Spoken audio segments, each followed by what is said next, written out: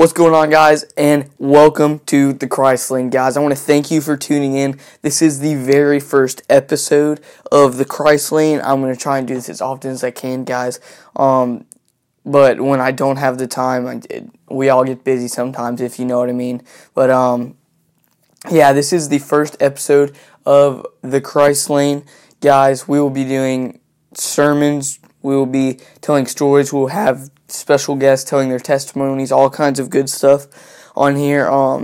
But this first episode is just a little bit, just to tell you what this podcast is going to be about. I do have a little bitty sermon in there, but the rest is just telling you how it's all going to be. So I have right in front of me, I know you can't see it, I have my Bible and a lot of different sermons that I have written myself, and I got some tips from some other preachers and stuff like that. But before we get started, guys, I want to make sure that wherever you're listening to this podcast, if it's iTunes, Spotify, Anchor, SoundCloud, wherever, guys, that you make sure you hit that subscribe button, subscribe to the podcast so you can be notified every time that I upload a new podcast, guys. And if you want to start your own podcast, if you're an iOS user, go into your app store, type in Anchor. It's the first one. It's the big purple app. Click on it. You can start your own podcast. You can get sponsorships and everything. So go ahead and do that, guys. But without further ado, let's get started. So the first thing that I want to do is just tell you guys what kind of what we're all about here. What we're all about on this podcast is to inspire you, is to keep you close with Christ, is keep myself close with Christ, because I have a lot of stuff going on between school, sports, trying to be physical. I'm in this club called FFA. We do a lot of stuff there with ag and all this stuff. So sometimes it gets really busy, and I usually don't have enough time to go to church. But that's what this for. It's just to keep me and you close with God. Now, I do have some buddies that will be coming on with me. I have some buddies that write sermons with me and stuff like that. They will be coming on once in a while. And then let me go ahead and do another plug. I am a co-host on another podcast, guys. That is right. I'm on 2 podcasts, guys. Make sure you go check it out. It's on Anchor, iTunes, SoundCloud, Spotify, anything that you listen to podcasts on, it's on there. It's called Constantly Over, and it's just something to get away, just to listen to, just take your mind off of things if you're having a bad day or whatever. We're going to talk about all kinds of stuff, like the latest sports, the good food, the trends, all the challenges and whatnot. I'm the co-host, and again, my name is Ian Heath. And the host will be Noah Bond, guys. The host is Noah Bond. I repeat, the host is Noah Bond. I am the co-host, guys. I am on 2 podcasts.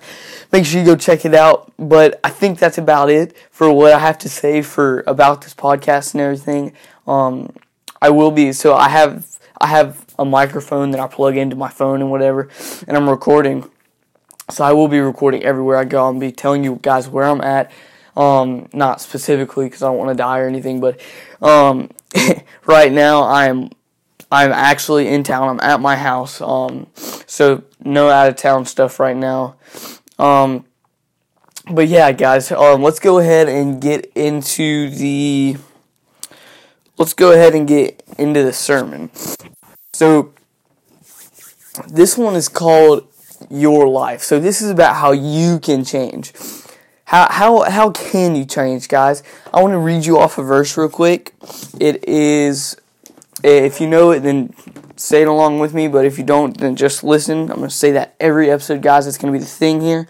But it is Genesis 44:16 through 34. I repeat, Genesis chapter 44, verses 16 through 34.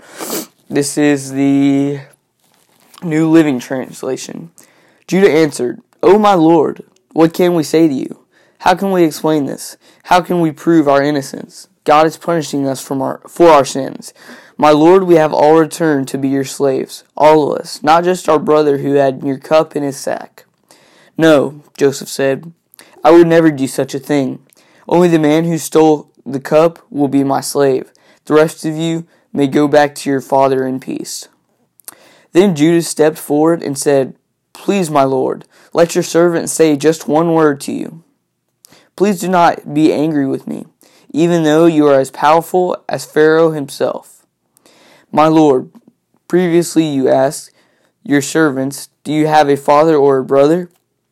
And we responded, yes, my Lord, we have a father who is an old man, and his youngest son is a child of his old age. His full brother is dead, and he alone is left of his mother's children, and his father loves him very much. And you said to us, bring him here, so I can see him with my own eyes. But we said to you, my Lord, the boy cannot leave his father, for his father would die. But you told us, unless your youngest brother comes with you, you will never see my face again. So we returned to your servant, our father, and told him what you had said. Later when he said, go back again and buy us some food, we replied, we can't go unless you let our youngest brother go with us. We'll never get to see the man's face unless our youngest brother is with us. Then my father said to us, as you know, my wife had 2 sons, and one of them went away and never returned. Doubtless, he was torn to pieces by some wild animal. I've never seen him since. Now if you take his brother away from me, and any harm comes to him, you will send this grieving, white-haired man to his grave. And now, my Lord, I cannot go back to my father without the boy. Our father's life is bound up in the boy's life. If he sees that the boy is not with us, our father will die. We, your servants, will indeed be responsible for sending that grieving, white-haired man to his grave. My Lord, I guaranteed to my father that I would take care of the boy, I told him.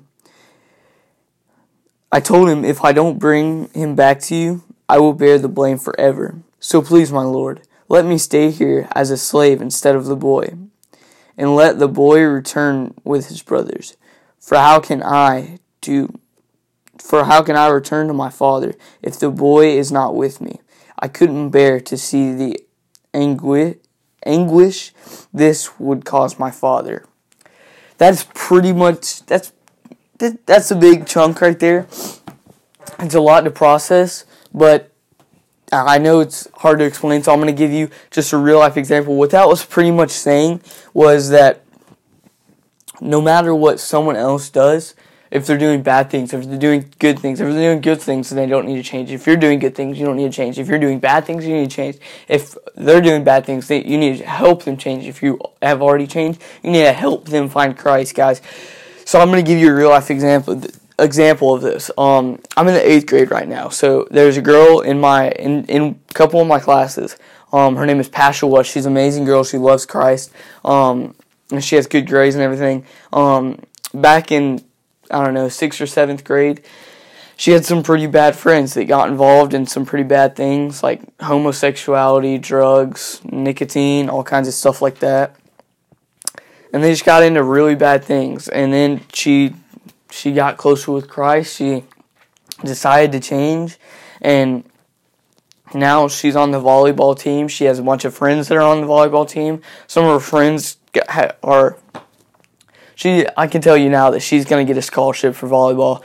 She's amazing at volleyball. All of her friends are amazing at volleyball. But that's an example of how you can go from being in a bad experience, having bad people in your life, to finding Christ and going to having a good experience, having good people in your life, having actual fun in your life, not doing bad things, not having a dark life. And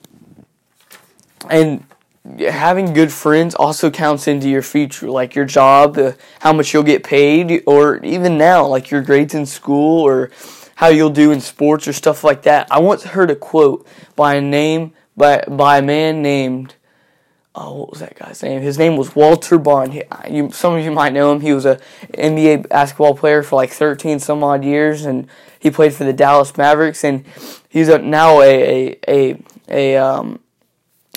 public speaker, a motivational speaker, there you go.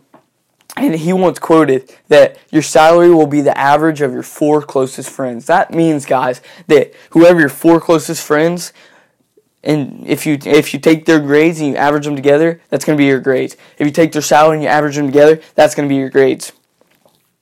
Guys, and I can't tell you how much of a true statement that is. I can't even tell you how much I've experienced this.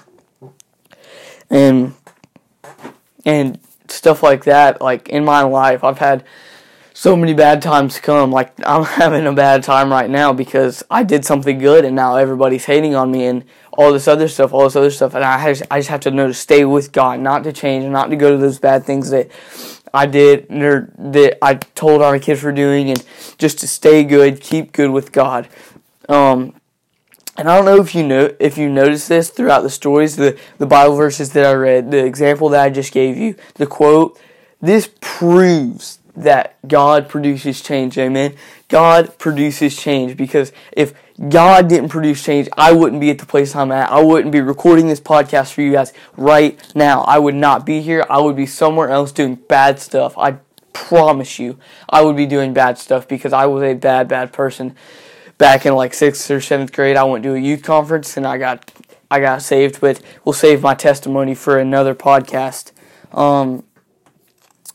But guys, that's about it for this podcast, guys. Make sure you go out and make someone smile.